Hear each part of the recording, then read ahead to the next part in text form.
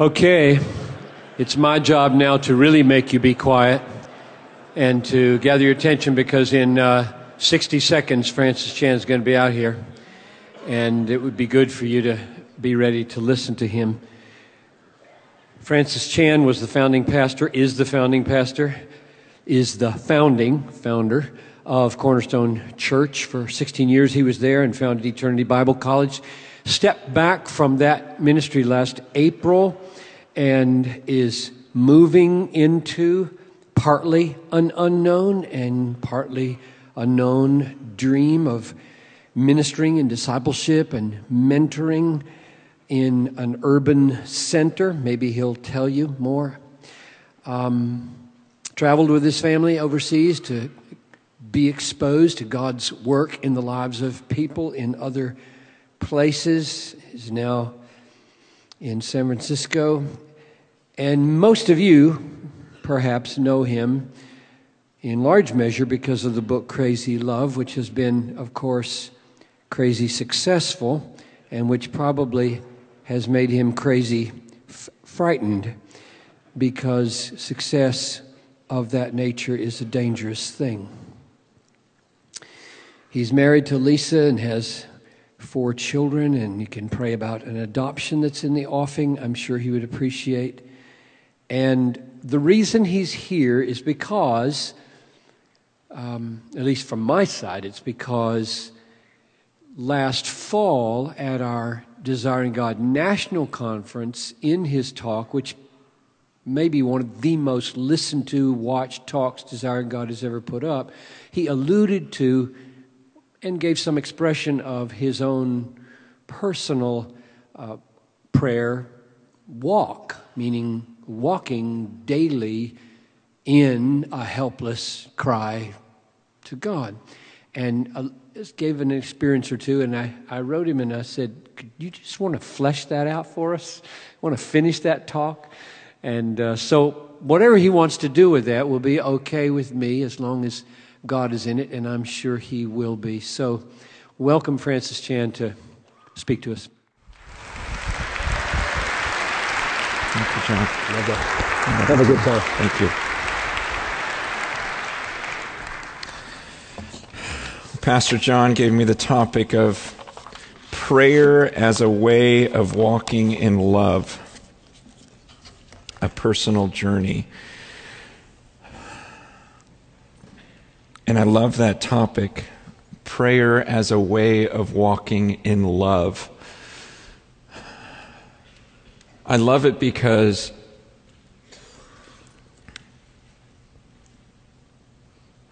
prayer rivals, I want to be careful how I say this. In my life, prayer has even rivaled the scriptures in stirring my affections toward God. The way God answers my prayers. As a kid, I sang that song, Jesus Loves Me, This I Know, because the Bible tells me so, and still, absolutely, does that happen? Yeah, there are days I'll read something, and I'll just go, God, I can't believe that. You like me that much? You love me that much? Are you kidding me? And I'll get that, and I know Jesus loves me because the Bible tells me so. But I gotta say, there's... At this point in my life, I could also sing Jesus Loves Me, because the way he answers my prayers just it shows me so. I've seen it. There's so many times when I'll just break down and cry. I mean, just 5 minutes ago, I'm just back there as I'm getting ready to talk to you guys. I'm going, God, is there any way I can communicate what we've had for these 40 years or that I've been alive? I feel like ever since I was a kid, the way you listen to me, the way you hear me, it's unreal. I love you so much, and I just want these guys, I want anyone who doesn't experience that or know that, I want them to have that. But how can I share this personal journey? How can I share everything that God and I have been through together for all of these years? I mean, There are times I really question and I look, I go, God, do you love everyone this much? I mean, the way you answer my prayers, this is unbelievable. I love you, I love you, I love you. I don't know what more you could do to show me your love. I see it in the scriptures, but I've also seen it in the way you answer my prayers. I mean, silly things, little things, the tiny things. Times when my wife and I will just look at each other and we'll just start crying and because we're going, God, how can you care about even that? I understand the big things. I understand the spiritual things. But sometimes it's even little silly things. I remember one time just driving and just talking to the Lord, just silently in my mind. I'm going, God, I'm struggling with something right now. I go, there's no answer to it. I'm just telling you my struggle.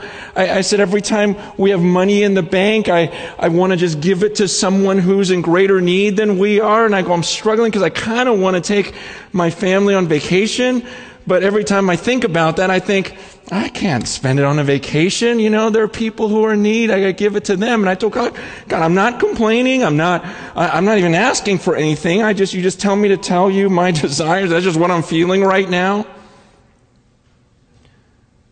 A few days later, my wife calls me. I'm in the office and she just says, hey, honey, we got this weird check in the mail. And I go, really? Why? She goes, it's a cashier's check. A cashier's check has been sent to us, and for $2,000. And I'm like, really? Man, that's a lot of money. $2,000. We don't know who it came from. I go, there's no letter with it. There's no explanation. She goes, yeah, there's a sticky note. And it's taped to it, and it just says, Francis, spend this on your family. And I go, honey, I'm in my office just go, beside myself. I go, honey, you don't even know what I prayed a few days ago. I go, honey, I just prayed. I go, God, there's no answer to this one.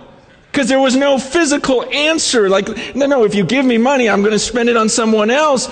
But no, God said, no, I'm going to give you a check and you'll feel guilty if you don't spend it on your family.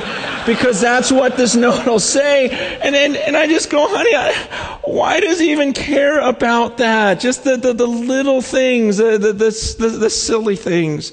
I shared at the Desiring God conference about the time I was just bothered because I was playing golf with my friends and they were out driving me because they all got new drivers, those big ones, and I hated that. I had this little tiny thing and even my friends that were terrible were out driving me, and I thought, I'm going to buy a driver. I got to buy one. I got to save up money, or I got to ask for it for Christmas. I can't do that. No, Lord, that's a waste. Not that if you did that was wrong of you, but I was just like, Lord, I don't feel good about that, oh man, but oh well. The next morning, I'm speaking at a church, this little church plant, and they said, we heard that, a lot of times you won't take an honorarium, if it's a little church. I mean, I'll take one from this, but and. But so he said, so this is what the guy says. He goes, so we didn't get you an honorarium. We bought you this driver. The very next morning, I'm driving home. I still remember that ride home, just laughing. Like, God, this is silliness. This is ridiculous. You don't get a driver for an honorarium the day after. The day after you just struggled with all of these thoughts. It's just everything in our lives, just this crazy, supernatural. I don't know. My life just does not make any sense. And even a few years ago, my wife looked at me. She goes, honey, I love my life. She goes, I love being married to you. I love the simplicity of our lives. She goes, I'm happy living off of whatever God gives us. I'm happy to live humbly. I'm happy to have nothing. She goes, the one thing I always wish, though, she goes, I always wish we were generous. I always wish we could be generous. Ever since I was a kid, I thought, gosh, I would love to be the person that could just write checks.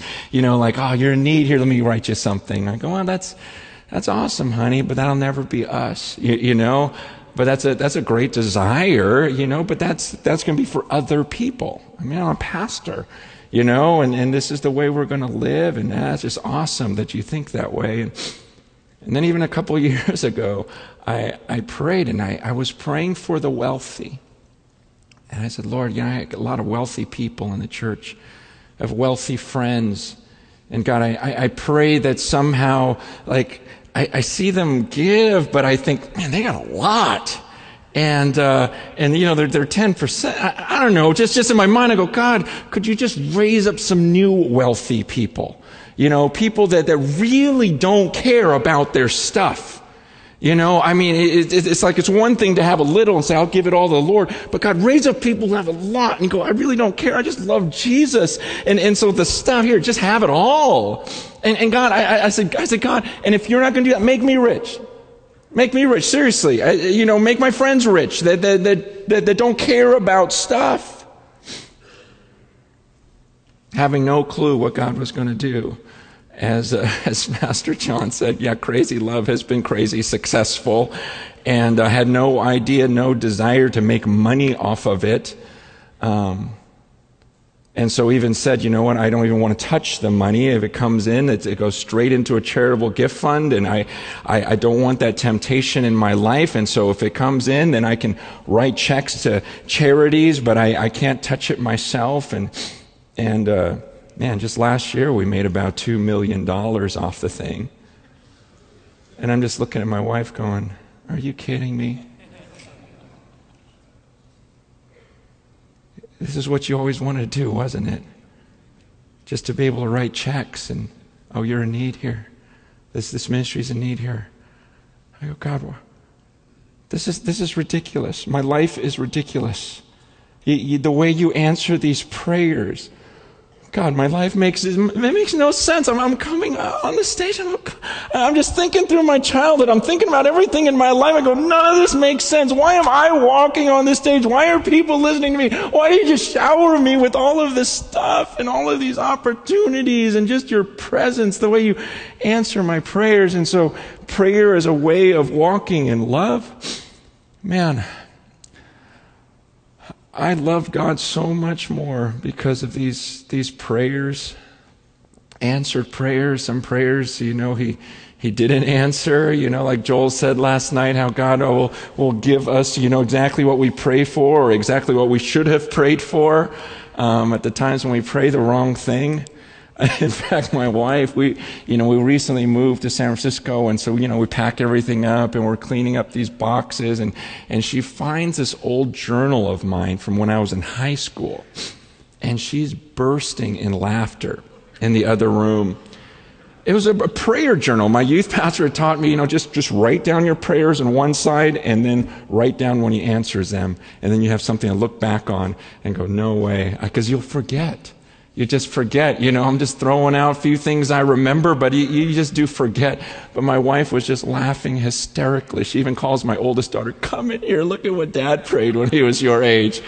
And I am kind of embarrassed to even share what some of that was. But we thank God, right? We thank God he didn't answer some of those prayers, or a lot of us would have married Farrah Fawcett.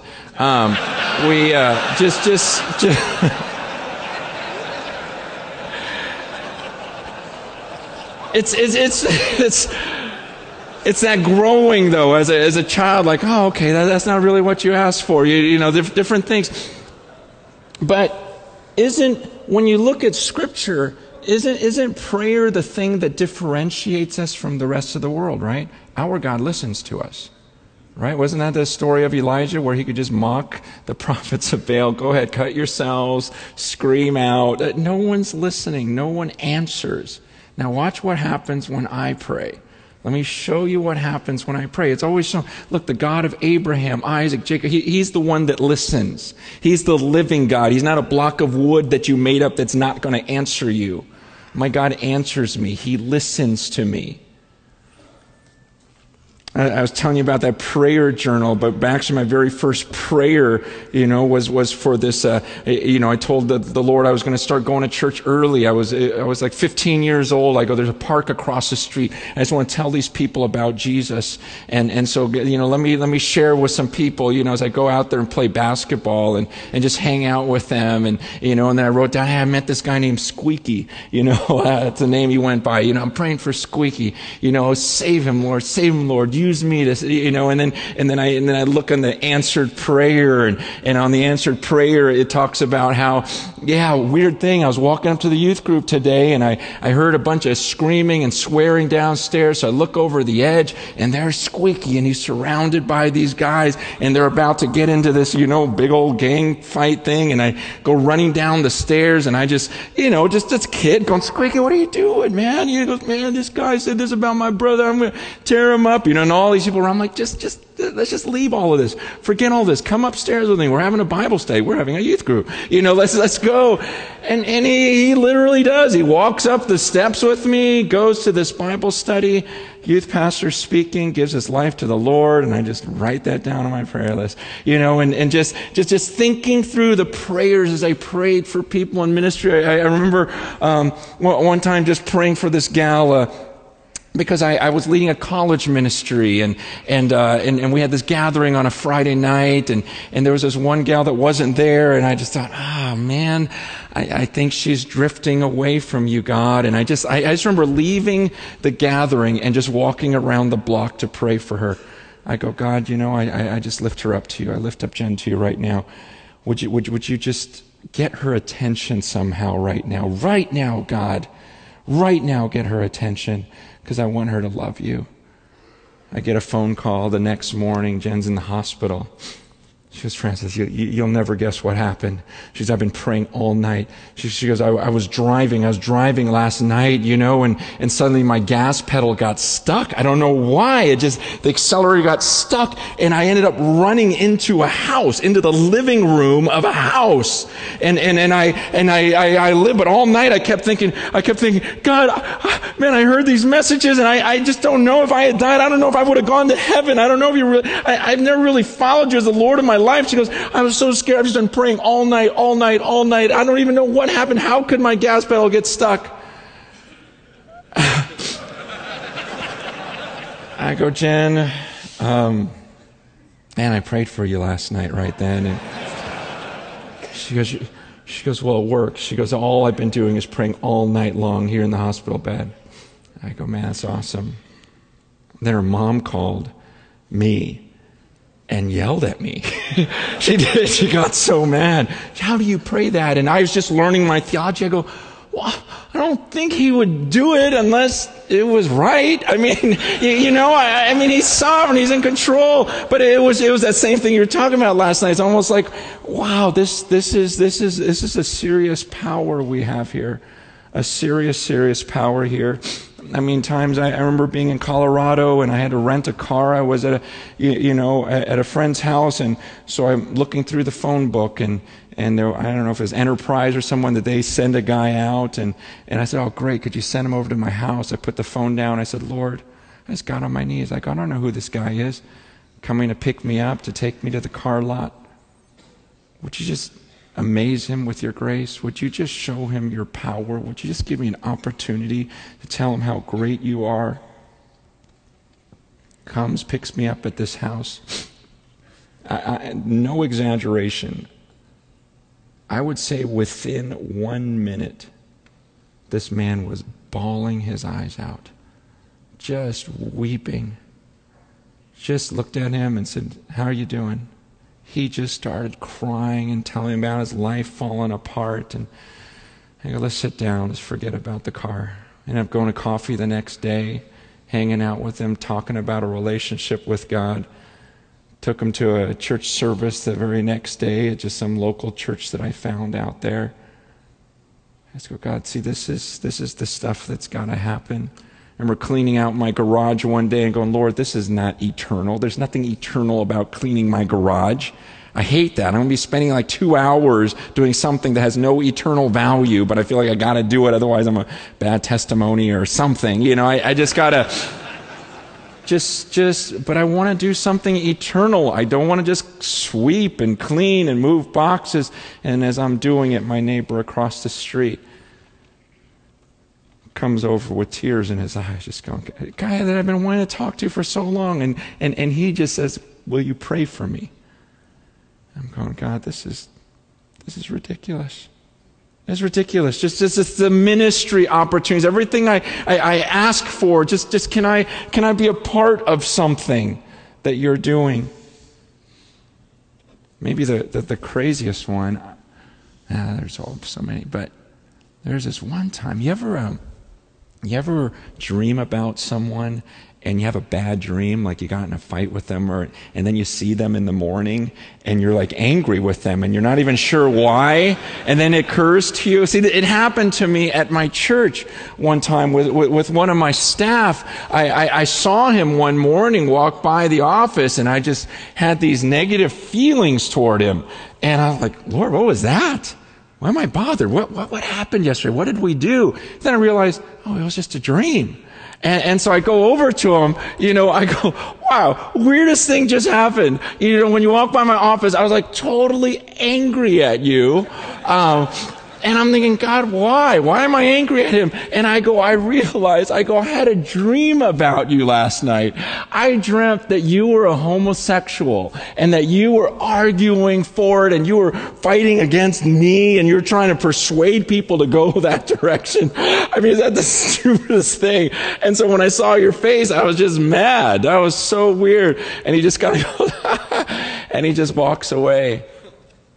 He comes back the next week and he goes, you remember that dream you had? That was from God. I said, what do you mean? I said, no. He goes, Francis, you scared me so bad when you said those words to me. I knew at that moment, okay, God, you're trying to say something to me. He says, you had no clue. I had no clue whatsoever. It would be like me coming up to any one of you. I mean, it was the farthest thing from truth. That's why I could joke about it and bring it before you. And he goes, that is the struggle of my life, and I feel like I'm going to head the other direction. And I was just about to enter into this. He goes, that was a prophecy. And I remember just walking, just stunned by what he said in the office and going home and just looking at my wife going, honey, you'll never believe what just happened. Those moments where you just go, God, I thought I know you're a powerful God, but every time I experience that answered prayer, it just makes me in awe of you again. And I just go, God, why do I do anything other than pray? I just in awe, going, God, what are you doing? These supernatural things. And then after a while, I'm like, because my wife is stunned, I'm stunned, and then I go, gosh, what is that verse? It says, the old men will dream dreams, the young men will have visions. I go, wait, which one is it? Is it the old men that have visions? And wait, was that a dream or a vision then? Yeah, and we got all off track, but it's just this. See, when I share with someone, every time I share with someone, and a stranger on the plane or whatever, I say to God, I go, God, the only thing that's going to differentiate me from the Jehovah's Witness or the Mormon or the Unitarian or the Muslim or whoever it is. It's this time right now. Man, I gotta pray. You gotta do something. Otherwise, I'm gonna sound like just some religious freak, some fanatic, some cult leader. Like, you've gotta make it known to them that my God is, you are the real God, the God of Abraham, Isaac, Jacob, Peter, Paul, Jesus, that Jesus is Lord. Somehow you've got to do that in their lives. And so I depend on this prayer. Every time I talk, I go, God, you got to speak to them, or they're going to walk away and go, sounds like that guy or that guy or that guy. No, God, when I speak, there better be a power. It's not my job to convince them. It's not. I can't change their heart. It's like going to a cemetery and say, "Come on, get up, get up, get up." It's just pointless. No speech is going to do that. God, you have to do something. You got to show them your power. As I present the gospel to them, there needs to be a power in that, where they hear that message and go, wow, that's like nothing I've ever heard. I mean, think about this. When unbelievers come to your service, picture someone, try to put yourself in the shoes of an unbeliever who's maybe seeking or something, and he comes to one of your services. What's he looking for? What do you think he wants to see up there on the stage? Does he want to see a polished speech? Maybe that's helpful. A brainiac that just can just show him that you're more intelligent than him. A comedian to show him, man, look, I got a great personality. I mean, what does that person want to see? Don't they want to walk in and hear a guy and go, man, that person's connected to God. He has something I don't have. It's like God listens to him. God doesn't listen to me like that. There's something about that guy. I can't explain it, but he had a connection with God, and I want that. He knows this God that I don't know. I know there's something there. But man, when I heard that guy speak, I was convinced he knows this God, and I want that. I mean, isn't that what they're after? And when they hear you teaching up there, is that what they see? Is there this jealousness of, oh man, see that guy. I want what he has. I've been attending different services on Sunday mornings, and we're just throughout the week just going to different churches, different services, and sometimes I sit there and just try to imagine myself as an unbeliever. And I try to think, okay, if I was searching for God, would I find him here? What would be my impression here? Would I look up there and go, oh my gosh, that guy knows him. I got to get with him. Ooh, these people here in this room, they know this God. They have something that I don't have. And I understand the gospel is powerful, and God could use an unbeliever to preach the gospel because there's power in the gospel itself. I understand that. And I understand God is a sovereign God, and he is going to draw people to himself. But I also see in Scripture we have a responsibility. And it's not even necessarily just a responsibility. Isn't it a desire? I mean, don't you want to be that guy? Right? Don't you want to be that guy that people go, wow, you've got a connection with him. Your God listens to you. He doesn't listen to me like that. Do you still believe? That was the final point of Joel's message last night. Still believing that God answers prayer. And I love the childlike faith that Paul was talking about. Is that still you? I mean, how many of you guys grew up in church? Grew up going to Sunday school, church? Wow. Okay, when you were a kid in Sunday school, what was your favorite story? Jonah. Okay? That's because it was every other week. But what else? What other? You got to get to cut out the whale. And what else? What were some? Try to think back. David and Goliath, right? What else? Mount Carmel. Elijah. I know. I love that one. What else? Daniel in the lion's den. Yeah, and you can still see the pictures on the felt. What else? What else? Jericho. Yeah. We're marching around, blowing the trumpets. What else?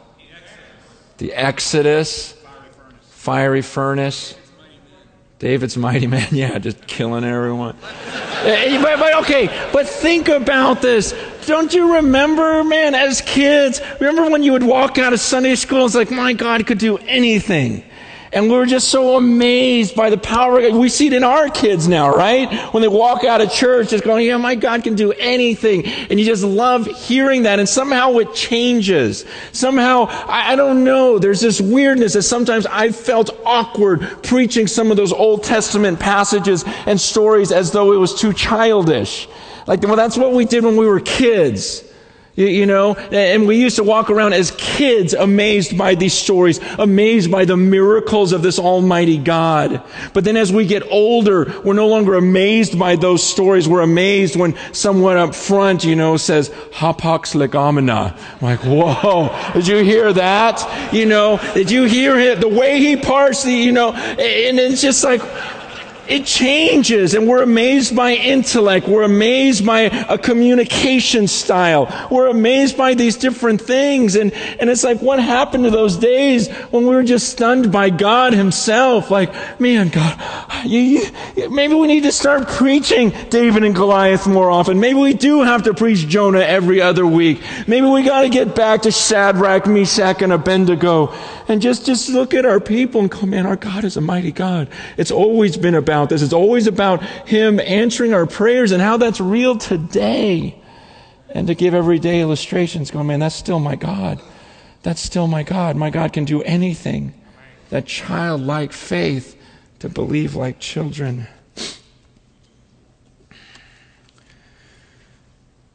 Do you still believe? I mean, we know, right? James 1 says you doubt. That's why you don't receive it. You're not going to receive anything. You're a double-minded man, unstable in all that you do. Have we lost the faith in our God that can do anything? You know, James 5 was mentioned last night too. That's my favorite verse is James 5:17. I never really even never even understood it, but it was my favorite. You know, I didn't realize that. I never saw that the praying, the way you mentioned. I can't even explain it now, but that idea, I just always loved that thought that Elijah was a man just like us. Elijah was a man with a nature just like us. See, as a kid, I lifted up David, I lifted up Elijah, I lifted up Moses as these superheroes. And that's why I fell in love with that verse. I go, wait, he's a man just like me. I love that.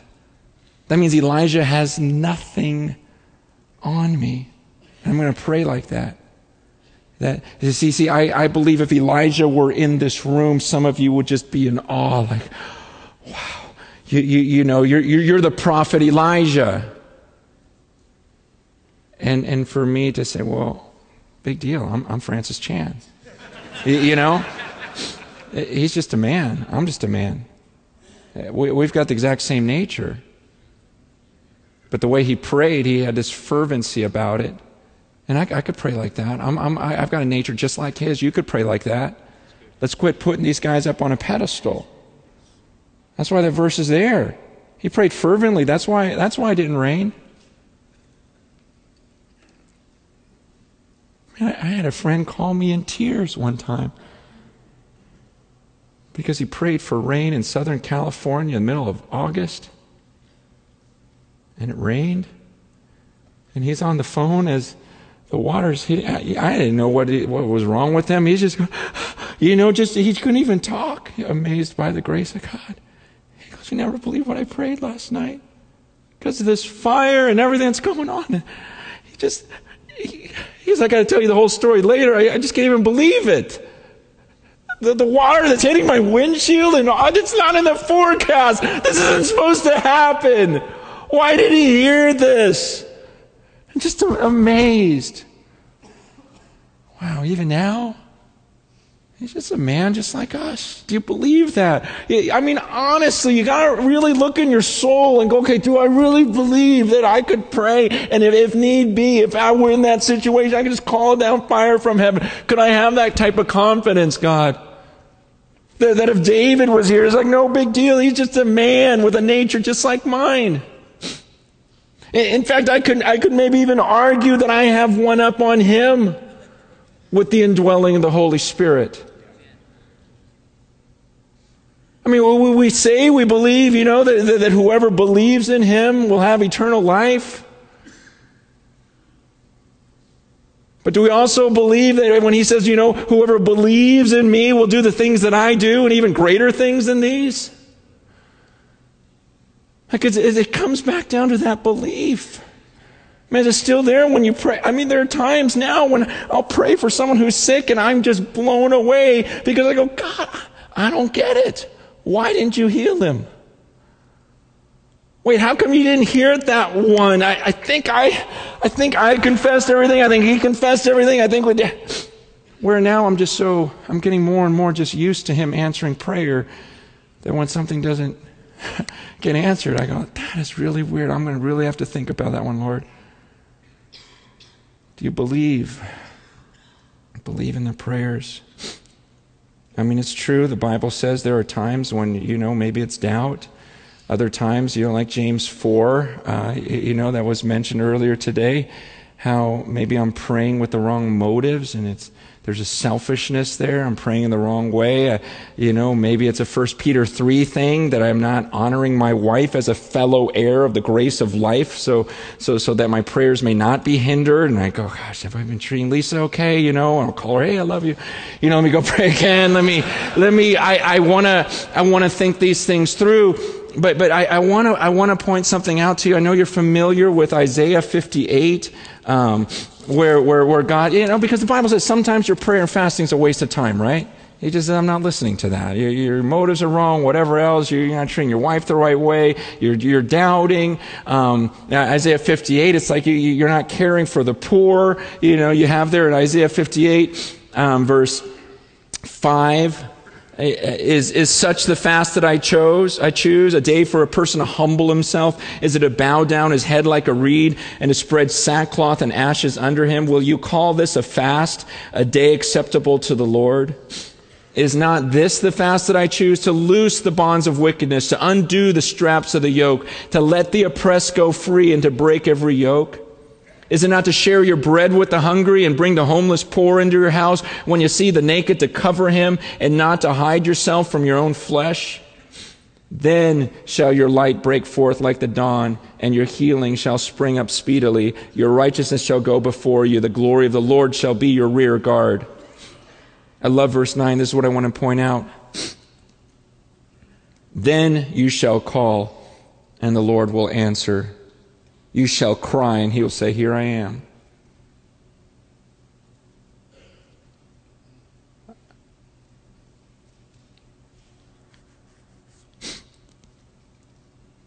There were people who were pleading with God for certain things, but because of their disregard for his commands, to have this concern for the poor, God says, I'm not even listening to that. In fact, you're oppressing the poor. Of course I'm not going to listen to you. But then he says, when you start doing these things, it's like he says, I'll just, here I am, here I am. It's like this quick response. And I look at this passage, and I got to say, there are times when I marvel at the Lord, because I say, God, I don't pray as hard as some people. I know people that'll spend hours in prayer, and God, I almost feel bad, but it's like I'll just throw something up there, or I'll just say something in passing, or sometimes I don't even have to pray it. And you just answer, you just do, and I feel spoiled. And then I look at this passage, and then I look back, I go, wow, it is the times when it's like when we just pour ourselves out and just obedience and go, gosh, I see this in your word, I'm going to go after this. And God says, gosh, when I see you doing that, you just say the word, and I'll say, here I am. Here I am. What did you want? You just cry out to me. I'll take care of it. It's very similar to John 15, verse 5, when he says, I am the vine, you are the branches. If a man abides in me, he will bear much fruit. You just abide in me, and you're going to bear a bunch of fruit. Verse 7, when he says, if you abide in me, I abide in you, ask whatever you wish, and it'll be given to you. It's this idea that it's not necessarily because I'm the one that prayed the hardest. It's because when you're abiding in Jesus, when you're just pouring yourself out for the poor, there's just this sense in which, hey, what do you need? What do you want? Because you're abiding in me. My words abide in you. And as a pastor, I will have to say that this has probably been my biggest failure. Times when I get so busy in ministry, and those times when a million thoughts come into your mind at once, and you have so many good ideas of what you can do for the Lord, that immediately your prayer life goes to, okay, God, do this, God, do this, God, do this, God, do this. Okay, bless this, bless this, bless this, bless this, rather than that relationship that's just abiding in Him. Rather than me just pursuing God Himself, I'm pursuing these things and these actions. And Jesus says, you just abide in me. You want to bear a lot of fruit? Just abide in me. It takes faith, though, huh? It takes faith to say, I'm just going to sit here, I'm just going to abide in God. And so many of my prayers, 90% at times, are just, God, do this, do this, do this. Oh, of course, for your glory. But do this, do this, do this. And I neglect the most important thing, which is prayer as a way of walking in love. And just communing with my God. And just being with Him and abiding with Him and just saying, God, you're so good. Look at everything you do for me. Look at my life. Look at who you are. You're wonderful. You're wonderful. You know, you couldn't pay me enough to stop speaking to you. You know, as we learned last night, it just, I no amount of money. I love just being close to you. My guess is many of you guys struggle so focused on the work of God that you neglect the person of God. So much pressure, so much criticism. And there's periods we forget that, you know, in this pursuit of all of this fruit, we forget that if I would abide in Him, it's a guarantee there. I'm going to bear much fruit. But it takes faith. Because it does feel, like it was mentioned earlier, like I'm doing nothing when I just pray. And yet look at your ministry, look at your life. The greatest things that have happened, did you really plan those out? Was that your strategic planning? And those hours and hours of planning that you put into it? Or were they just, something fell in your lap, right? And you just go, well, I couldn't have done that. But then you'll write a book about it and pretend you came up with it. But you know, but the truth is, gosh, Lord, I know what I was doing. I was just abiding in you, trying to be faithful. Look what you did. Supernatural. One of the greatest things in your life, you know, unplanned by you. And the greatest things in your ministry were unplanned by you. Just abide in Him. I've been camping out on this one verse the last couple of weeks. Psalm 27, verse 4. One thing have I asked of the Lord,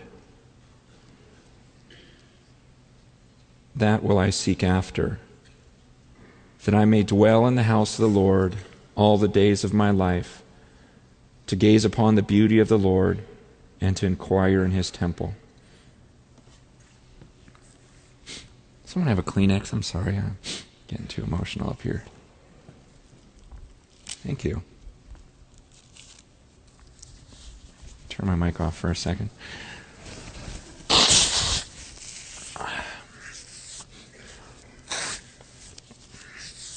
All right, I'm good. Psalm 27:4.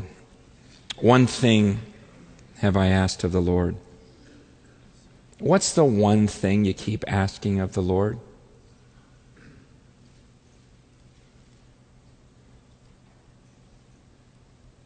If I could read a transcript of your prayers for the last few weeks, what would I see as the one thing that you just keep asking for?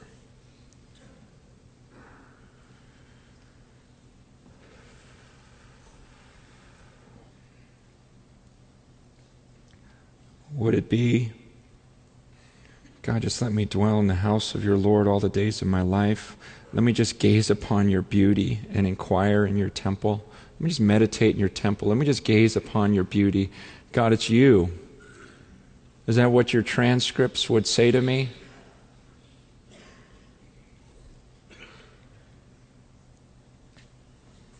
I love the quote. I forgot who you quoted last night, Joel, but when you said, you want to humble a man, ask him about his prayer life. You know, let's look at these transcripts. What have you been praying the last few weeks? One thing have I asked the Lord, that will I seek after. The last couple of weeks I've been saying, okay, let me just try this for a week. Can I do this? Can I just pray for this one thing?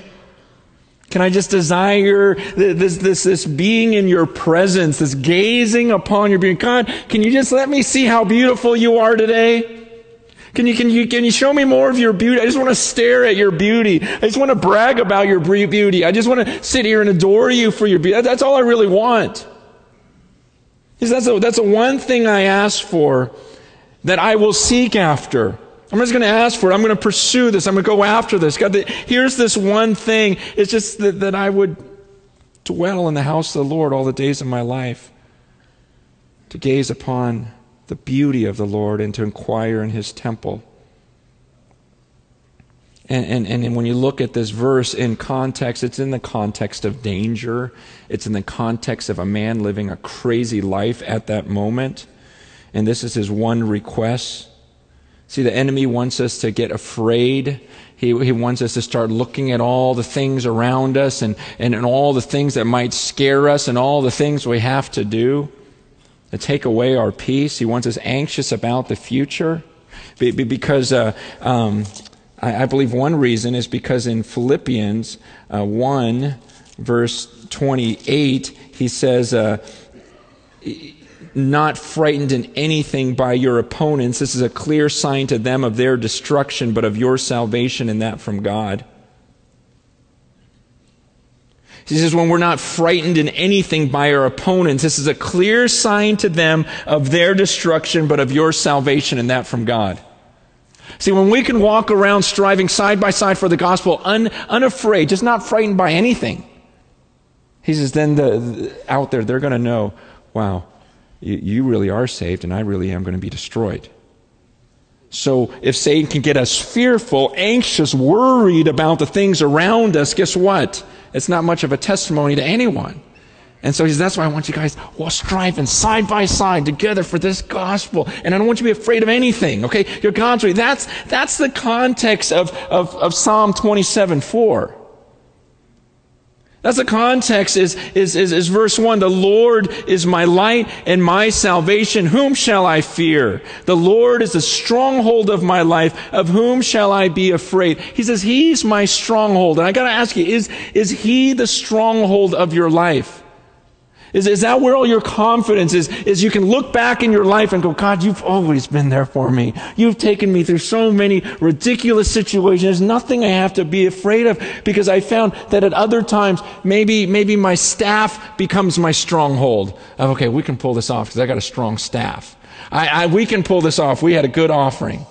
We've got a good budget, and other things become our stronghold. Or, oh man, I'm feeling weak right now, but I got a day off coming up.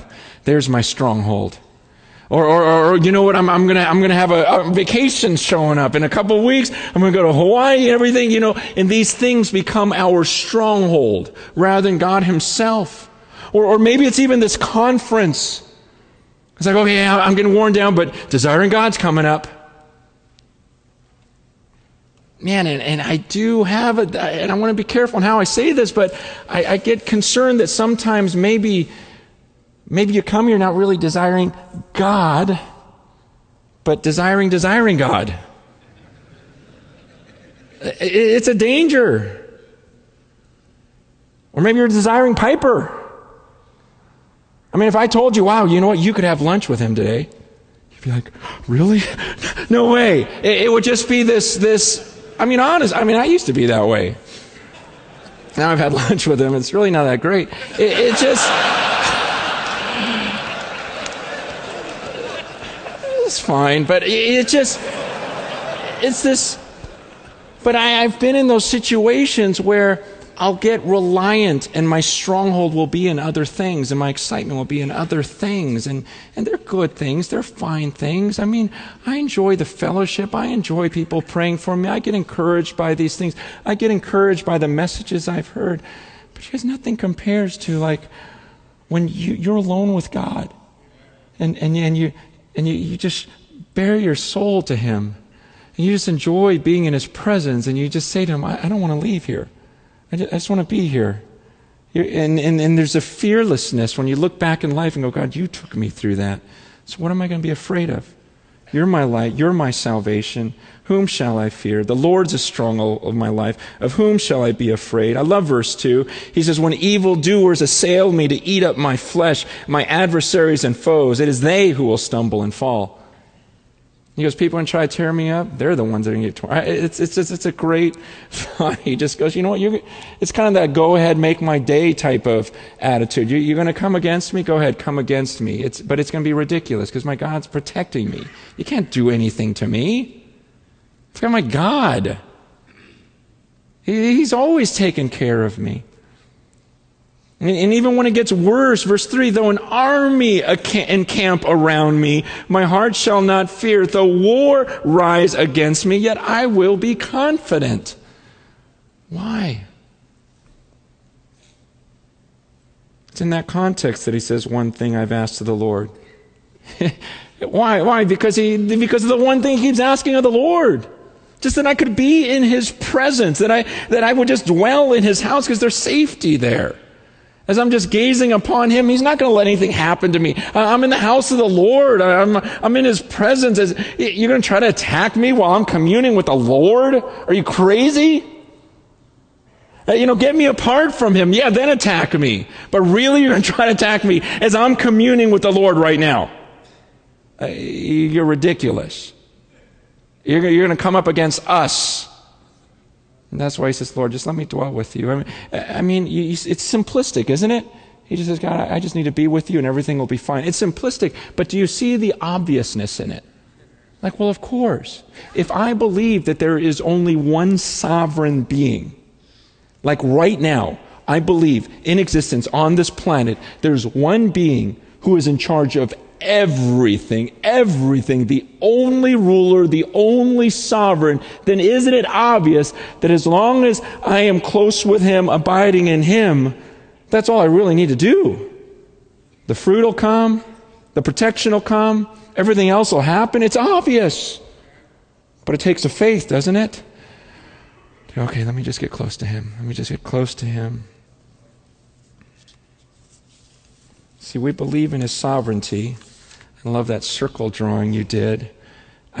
We would say we believe in the sovereignty of God. This is the Desiring God Pastors Conference, right? We believe in the sovereignty of God. We believe in one being who's in control of everything. The question is how does that flesh out in your life? Does it give you a peace that surpasses all comprehension? Because you go, you know what? This is so come against me. My God is sovereign. Does it flesh out? That was so sad to see that stab 90%. It doesn't flesh out to that point where you go, okay, I believe in the sovereignty of God. Okay, but what does that look like in your life?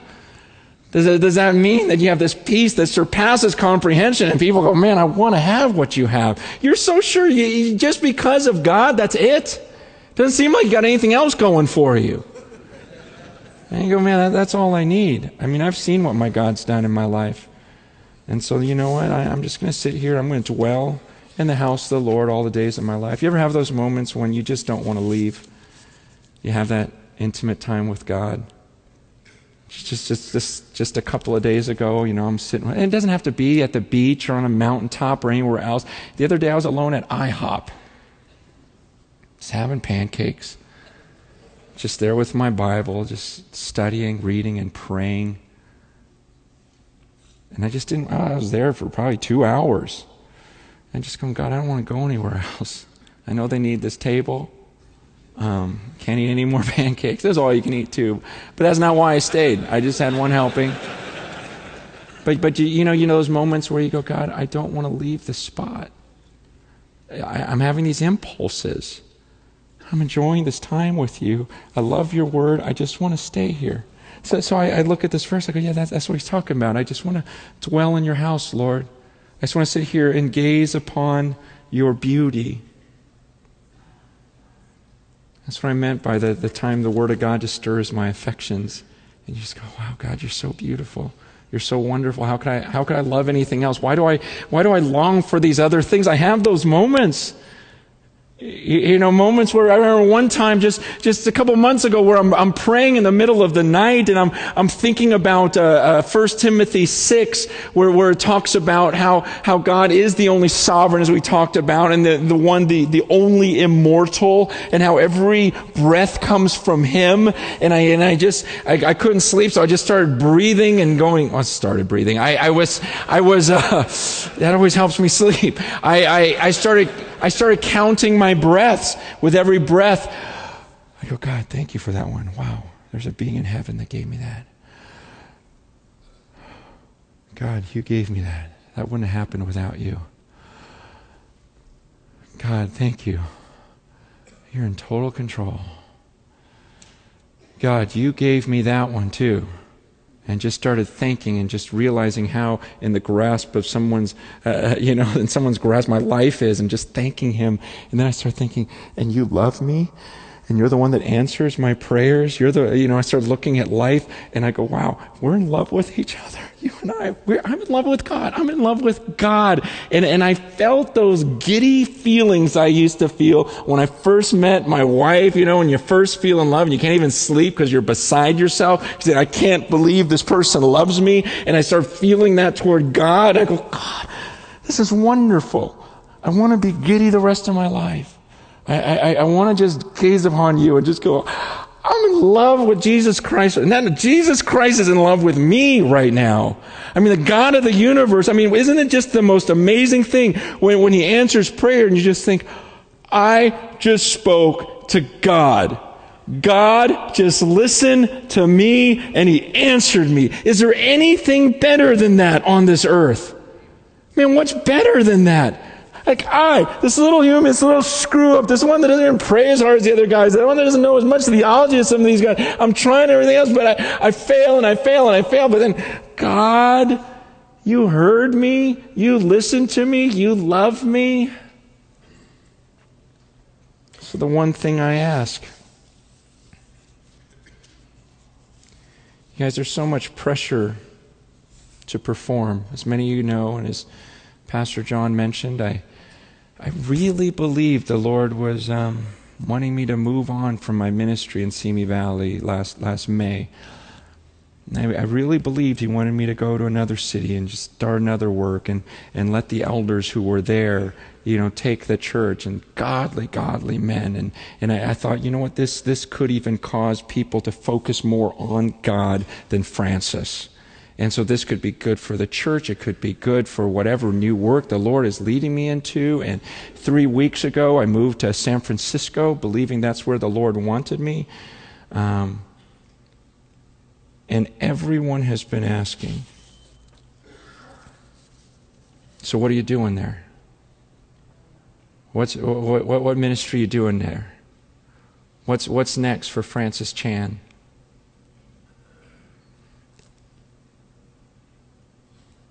Not one person has asked about my prayer life. Not one.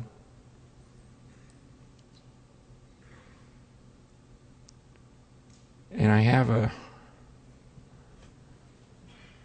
a guess of why.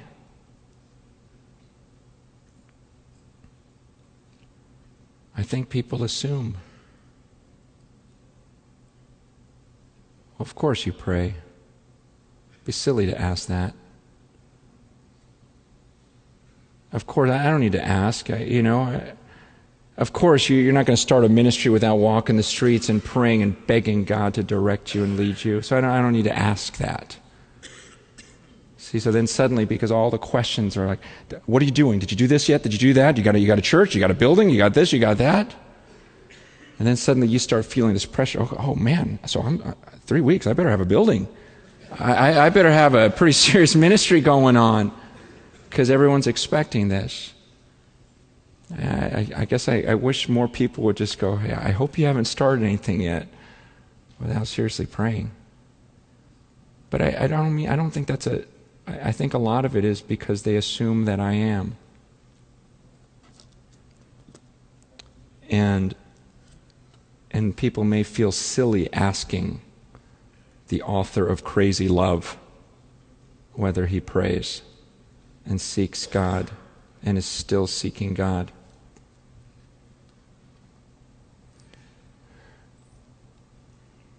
But I know better than to assume of people. We've done that, right? Of congregation members, that we just assumed they're doing fine. And then you're shocked, aren't you? You've assumed it of staff people. You've assumed it of elders. And in hindsight, you go, why did I not probe? Why did I not get into his life deeper and really ask these questions? Why did I not share my own struggles and say, come on, let's do this? And so this morning I assume nothing of you. I know this is the Desiring God Pastors Conference. I don't assume you're walking with the Lord. I don't assume that you know of this love that I'm talking about. In fact, I'm just praying back there going, God, please, I want them to know how good it is to walk with you, that they don't find their strength in being a part of a conference, a denomination, having the right theology, but that their boast would be in knowing you, understanding you. Their boast that they would just be dwelling in your house, gazing upon your beauty, meditating in your temple.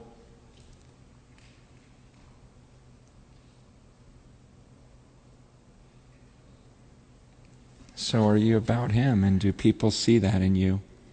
That you're a man or a woman who you just can't get enough of God, or have all the expectations, the criticisms, and all those pressures. You know, that I feel like we're a broken record saying it over and over again. We've got all those things coming around us, and they're there to distract us and get us afraid, get us discouraged. And we think the answer is working harder and faster and hiring the right people and everything else. And it takes so much faith to just dwell in the house of the Lord, just to abide in him, just to walk in love and say, Jesus, I'm just going to abide in you and pour myself out for those who are in need, and fruit, everything else. You're going to have to take care of that, and to trust that and to believe in that. Man, I'm just praying that you get there, because that's what people want to see when they come to your church. They don't care how slick your message is. They don't care how intelligent you are. Maybe some of them a little bit here or there. Bottom line, people want to walk in and they want to see a man of God that's connected. I mean, wouldn't you love to talk to Elijah? Wouldn't that be cool? I mean, just to say, how are you so confident? You just knew. You knew the whole time? Don't you always just want to talk to him? Don't you want to talk to Moses and go, man, okay, tell me, okay, what was that like on that mountain? You got to be kidding me. See, we want people to react that way to us. Okay, help me understand something. You talk to God, and he just does these things. Let me help you with my journey. I want to be one of those men. Elijah was a man just like you, just like me. Let me pray for us.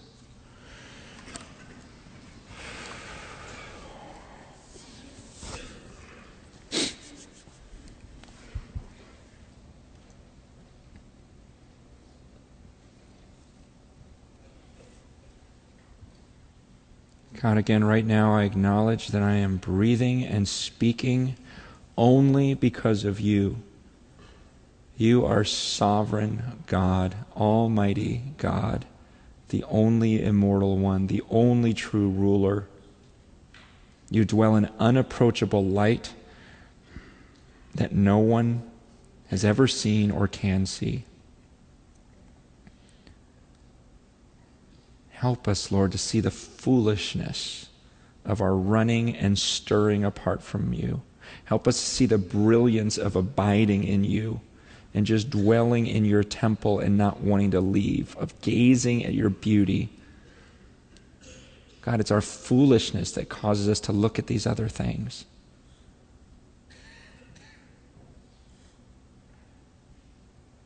We just gaze at you right now, Father. You're so beautiful. You are so wonderful. You're all powerful, merciful, loving. The angels are adoring you. You sent your Son. He left all of that glory, came down here, emptied himself, made himself nothing for us. What kind of God is that? You are amazing. And you're going to return one day in all of your glory, with all of your angels to judge this world. And I'm speaking to you right now. God, you are beautiful, majestic, wonderful. May you be the stronghold, our light, our salvation, that we would fear nothing. Help us to strive side by side, together, not afraid of anything. What do we have to be afraid of? We're talking to you right now. So we rest in you. Help us to abide in you. May your words abide in us. Have this all sink in, Lord. Stir our affections for you. In Jesus' name, amen.